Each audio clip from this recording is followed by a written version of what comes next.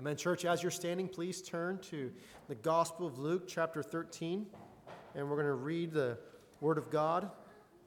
Again, Luke chapter 13.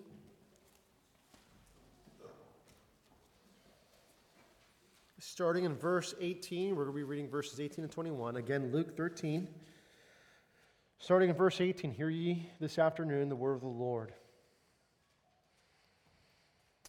He said, therefore, what is the kingdom of God like? And to what shall I compare it? It is like a grain of mustard seed that a man took and sowed in his garden, and it grew and became a tree, and the birds of the air made nests in its branches. And again he said, to what shall I compare the kingdom of God? It is like leaven that a woman took and hid in 3 measures of flour until it was all leavened. This is the word of the Lord. You may be seated. Let me pray to ask God's blessing over the preaching of His word. Father, we do thank you again for today's activities. Lord, as we center our day and our day of worship around you, we are so thankful for the sweetness of Jesus, the sweetness of our brotherhood here at Silicon Valley Reformed Baptist Church, the sweetness of our meal together. Lord, help us even now one more time to hear the preaching of your word this afternoon. As tired as we may be, as weak in the flesh as we may be, we pray for supernatural impartation of the Holy Ghost to ready our hearts and our minds for the word that is to come. We pray, Lord, that you would help us to have the mind in Christ and all these things and more. And we pray this in Jesus' name. Amen.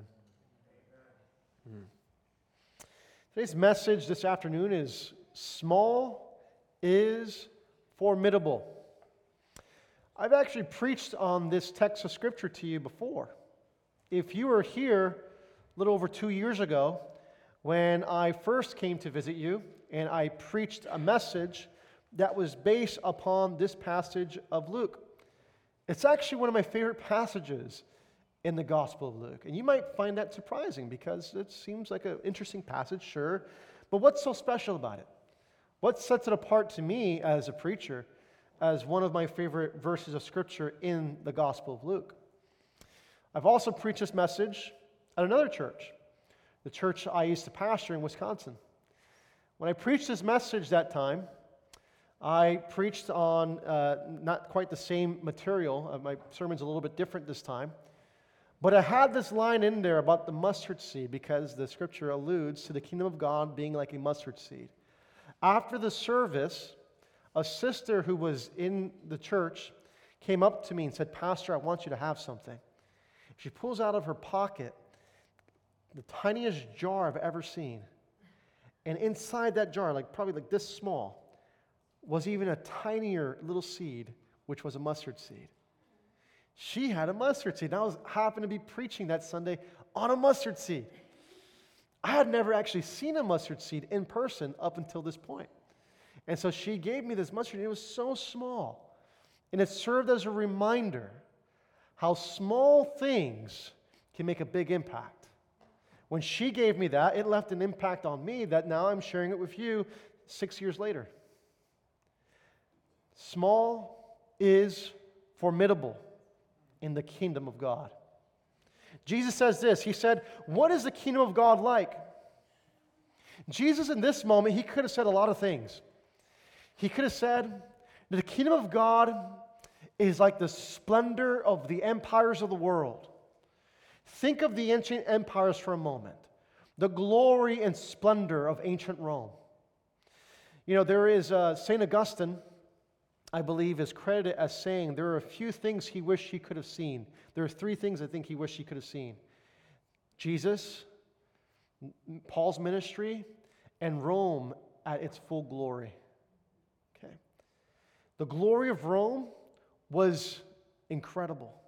One of the things I like to do is I go on YouTube and sometimes I'll put in things about the Roman Empire. There's kind of a trend on Twitter that says how men think about the Roman Empire a lot, and I'm one of those people. I think a lot about the Roman Empire.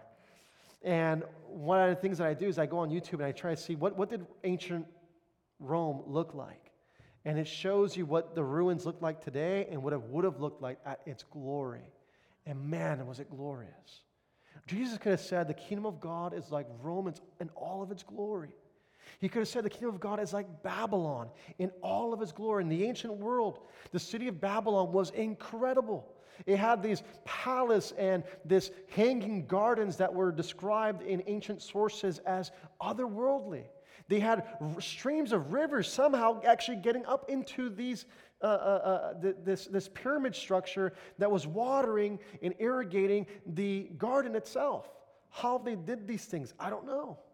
Wouldn't it have been pretty cool to see the pyramids in all their glory? You know, before they were actually almost complete limestone white. And on the top of the pyramids was a gilded gold structure that was just incredible. Now it doesn't look as glorious. Jesus could have said the kingdom of God is like a pyramid with a capstone of gold. That's glorious. Jesus could have said a lot of things when posing the question, what is the kingdom of God like? But instead, how does he answer his own question? He says, and to what shall I compare it? Again, you could probably compare it to a lot of grand things. The kingdom of God is like the beauty and majesty of the stars or the moon or something that is a big celestial body. But instead, he says, it is like a grain of a mustard seed that a man took, sowed in his garden, and it grew and became a tree, and the birds of the air made their nest in its branches. Man, it's not what I would immediately think about when I think about God's kingdom, because when I think about God's kingdom, I think big. God is big. God's kingdom is huge. It's glorious. It's majesty. And in a lot of ways, the kingdom of man is almost like a mirror. It's trying to emulate God's kingdom in a way because God has implanted his image in our hearts. And so what do we do as human beings? We aim for big things. We build big buildings. We build civilization. We build governments. All these things are innate urges that is pressing us towards the image of God because God himself is big and glorious and he creates big and glorious things. And yet, what shall we compare the kingdom of God to? A small little mustard seed. Again, I can't emphasize how small this is. It's almost like a grain of sand, probably a little bigger than a grain of sand. It is tiny. But packed into that tiny seed is all this information, all this potential that once put into ground, rightly nurtured, watered, for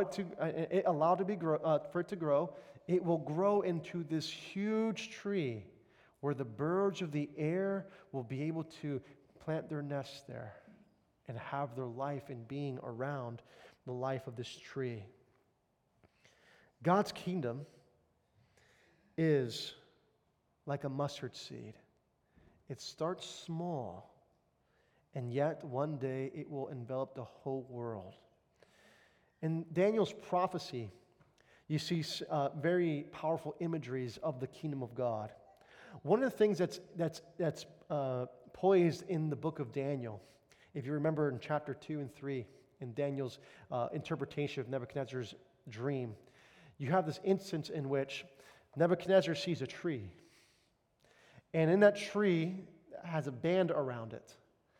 And that tree signifies the kingdom of Babylon.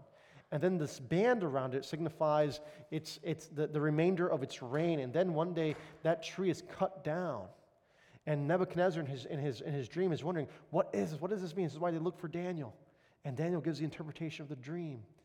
And what comes out of that, he says, your kingdom is about to fall. And what happens to Nebuchadnezzar? He goes mad.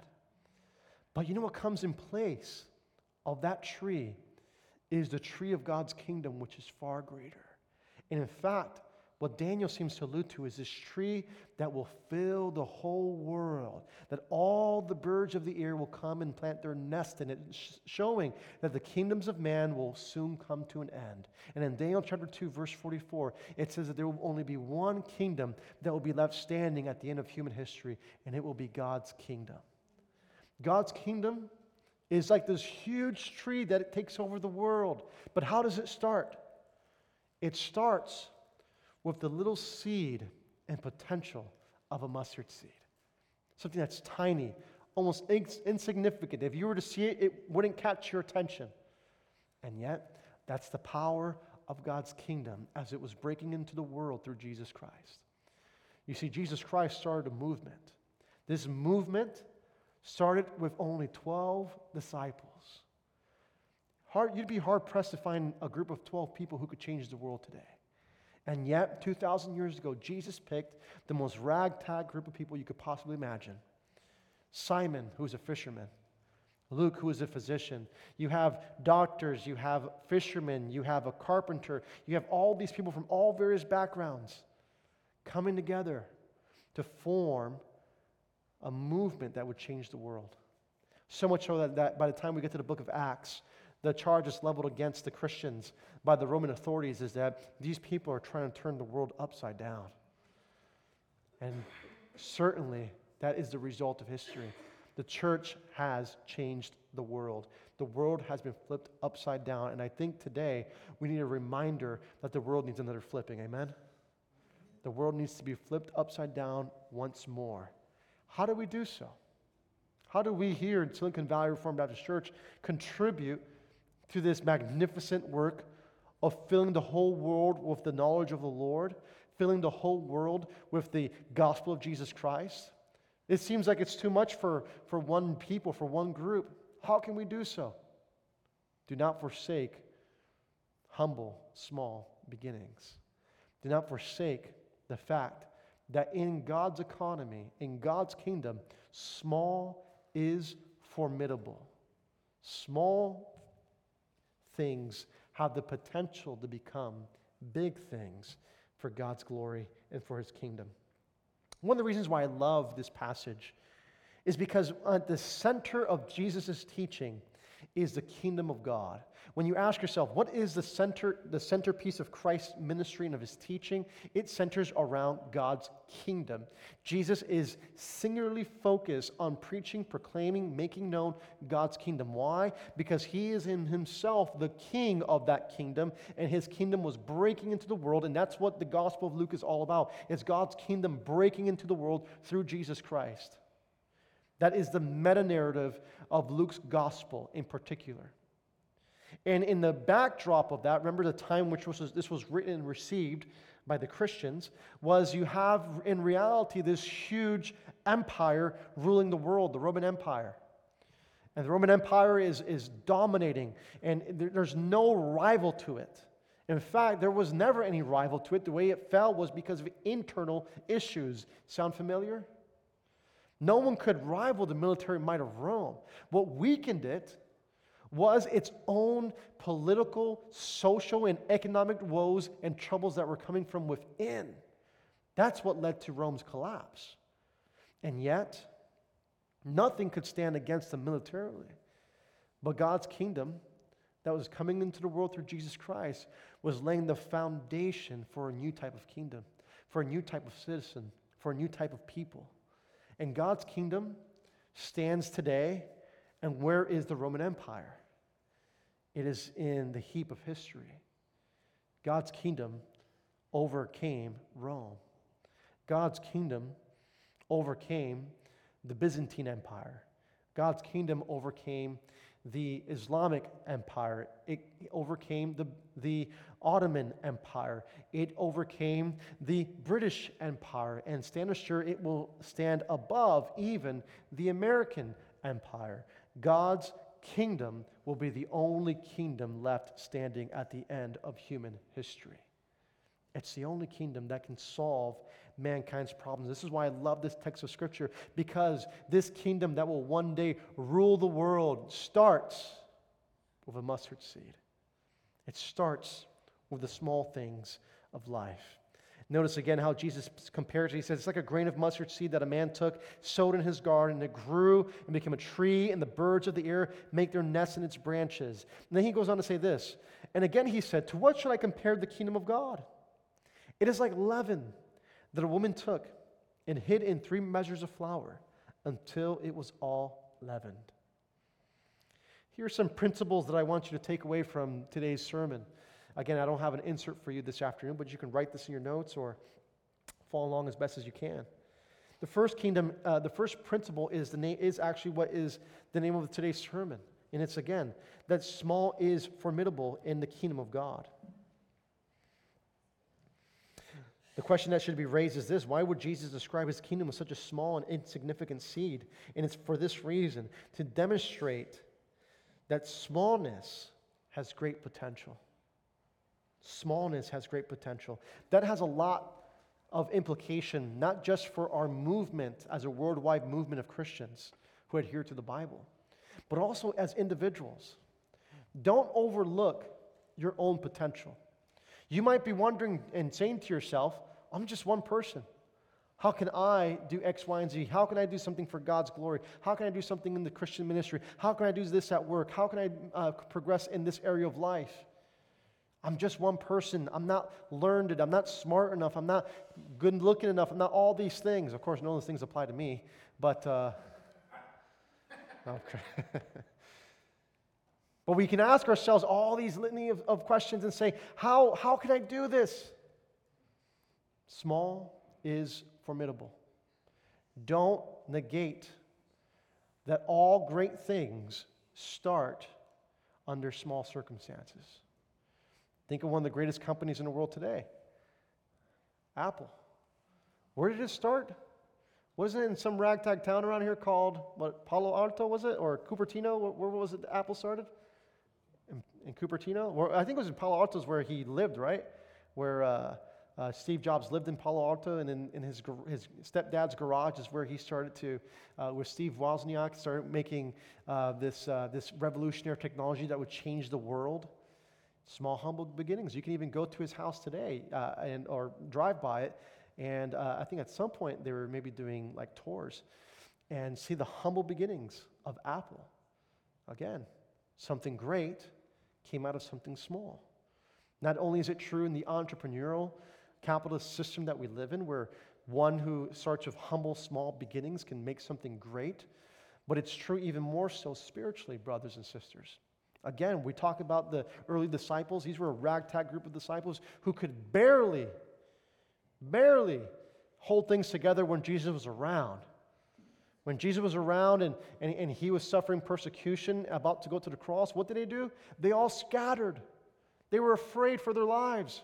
They didn't know how they would be able to keep this movement going afterwards, but what changed everything fundamentally was that this Jesus, who had just been crucified, who had just been put in a tomb, he was raised on the third day. And that changed everything. So that the 12 became 120 50 days later, and then on that same day of Pentecost, 120 became 3,000. A couple days after that, they became 5,000, and then they became a movement that took over the world. God is in the small details of life. God loves to use the small in order to make big statements. It's prophesied in Isaiah chapter 60 that he will take the small and make them as numerable as the sands of the sea and as the stars of the sky, and that he will make a great nation out of that which is small. Indeed, we are part of that great nation. We are a part of that great crowd of witnesses that's referred to in Revelation chapter 7, where there's a throng before the presence of God, of people of all tribes, nation, tongues, languages, kindreds, and that they all serve and sing to the Lamb and to God, to whom belongs salvation. God begins to move in the small things of life. Smallness, weakness, and meekness are spiritual currencies in God's economy. God loves to use the small, weak, meek, and insignificant things to change the world. So if you ask yourself personally, spiritually, in business and life, I'm too small. Well, good. God can use the small in order to do big things. The second principle I want you to walk away with from today's teaching is this.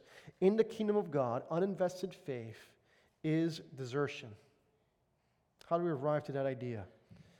Focus on what it says in verse 19 for a moment. The seed that a man took and sowed in his garden. That's what the kingdom of God is like. The kingdom of God is not like a seed that fell into the soil. The kingdom of God is like a seed that, fell from a tree. The kingdom of God is like a seed that a man took and sowed in his garden. A seed needs a farmer. Jesus did not identify the potential of the seed apart from the effort of the laborer. Okay? He did not separate the two. A seed needs a farmer. So our faith needs constant cultivation and attention in order to reap the fruit and the benefit that comes with it. A good farmer invests in his crop, or his lack of investment becomes desertion. Same is true of our Christian faith and of our walk with the Lord Jesus Christ. If you take your Christianity seriously, you read your Bible, you pray, you'll reap the blessing and the benefits of a life that is committed to the gospel. But if you hear this gospel and you do not commit to it, and you don't invest in it, and you don't invest in your walk, in your life, in spiritual things, then that uninvested faith becomes desertion, and it will bear no fruit. It will bear no fruit. We must live out biblical stewardship. And the principle here is one of stewardship, beloved. As Christians, we're all part of God's kingdom, and we all have a sacred kingdom assignment of obedience. And so we have to live out biblical stewardship by walking by faith and not by sight, because seldom are we given the full picture when God calls us to an assignment. When God calls us to an assignment, when God calls us to obedience, we don't always have the full picture, and that's when it becomes scary. I can tell you that's my life right now. I'm scared of the next 3 to 6 months. I don't know what lies ahead, but I'm excited because I know God is in the details, and I know God is sovereign. And so when you're confronted with life, when you're confronted about the future of your life, this church ministry, be excited. God is in the small details. And so we must continue to invest in our faith by being faithfully engaged in prayer, faithfully engaged in daily Bible reading, not forsaking the gathering of the saints on the Lord's day. And we have to continue to participate in the Great Commission work. Now, these are not works that we do for our salvation, but instead, these are the fruit of our salvation, because we are called to do this great kingdom work. As we are saved by grace through faith, we've been saved onto good works.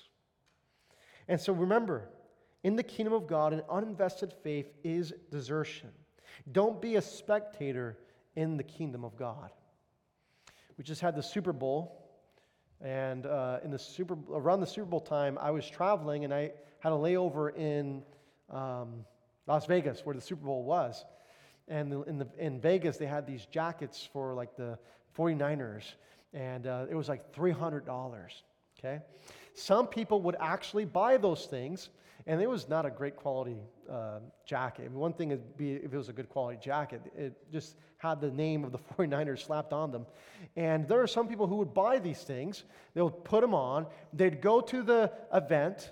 They would see their teams, and they would cheer and jeer one side or the other, and they feel that in some way they are participating, and that if their team wins, they say all together in unison, "We won." You did not play. You did not win. You watched the winners win, but you are a loser sitting in the pews. Don't be a loser. Don't be a loser who just sits in the pews, brothers and sisters. Christianity is not a spectator sport. This is a work assignment, a kingdom that requires your full dedication and participation. Amen? The next thing I want you to recognize, this third principle, is that in God's kingdom, influence is viral. I know that's a weird way of saying it, but we live in the 21st century. We live in a society of social media. We live in a place where things go viral on the internet. Notice again what Jesus says in verse 21 when he asks the question, what should he compare the kingdom of God to? He says, it's like leaven that a woman took and hid in 3 measures of flour until it was all leavened. What does yeast or leaven do? Leaven or yeast during the time of Jesus looked a little different than what you may envision today, actually. It wasn't an ingredient that was kept separate for later use. Instead, it was the dough that already had activated yeast. It was infected dough. And it would infect everything it came into contact with. You see, yeast is a funny thing. It can appear to be virtually invisible, innocuous, yet it radically transforms everything it comes in contact with. What a perfect way then to envision what the transformational power of the gospel of the kingdom does in our lives. You see, we don't need Jesus to come down from heaven to prove anything to us. We accept Jesus by faith, and it is an inward work of regeneration. God's Holy Spirit does a work in us. There's not a light that comes down and shines on us from heaven. There's not this huge fanfare that may happen at your conversion. It's very simple. It's private. The transformation happens in your heart. No one can see the outward effect of it. And yet, that which is innocuous, that which seems invisible, changes everything. That's the power of the gospel. It transforms everything it comes into touch and contact with. You see, we can't always perceive what God is doing and how He's working in our lives until oftentimes we have to look back and see the fruit of transformation. Jesus uses the ordinary, the unassuming, to accomplish the extraordinary. In other words, in the kingdom of God, influence, godly influence, the influence of the Holy Spirit is viral. An example of this, as I mentioned earlier in my morning sermon, I was an addiction counselor for many years. And it's oftentimes where one of the guys who would come out of addictions would have a powerful transformation. And all of his other buddies who were addicts along with him, they'd begin to wonder, okay, what happened to you? There's something different about you. You don't act the same, you don't look the same, you don't behave the same, you don't talk the same. Something has fundamentally shifted in your life. What is it? And that's the viral influence of the gospel in the lives of believers. Isn't it true? Maybe you have a similar experience where people knew who you were before you were a Christian. And now when they speak to you, now when they see you, they say, hey, something is different about you.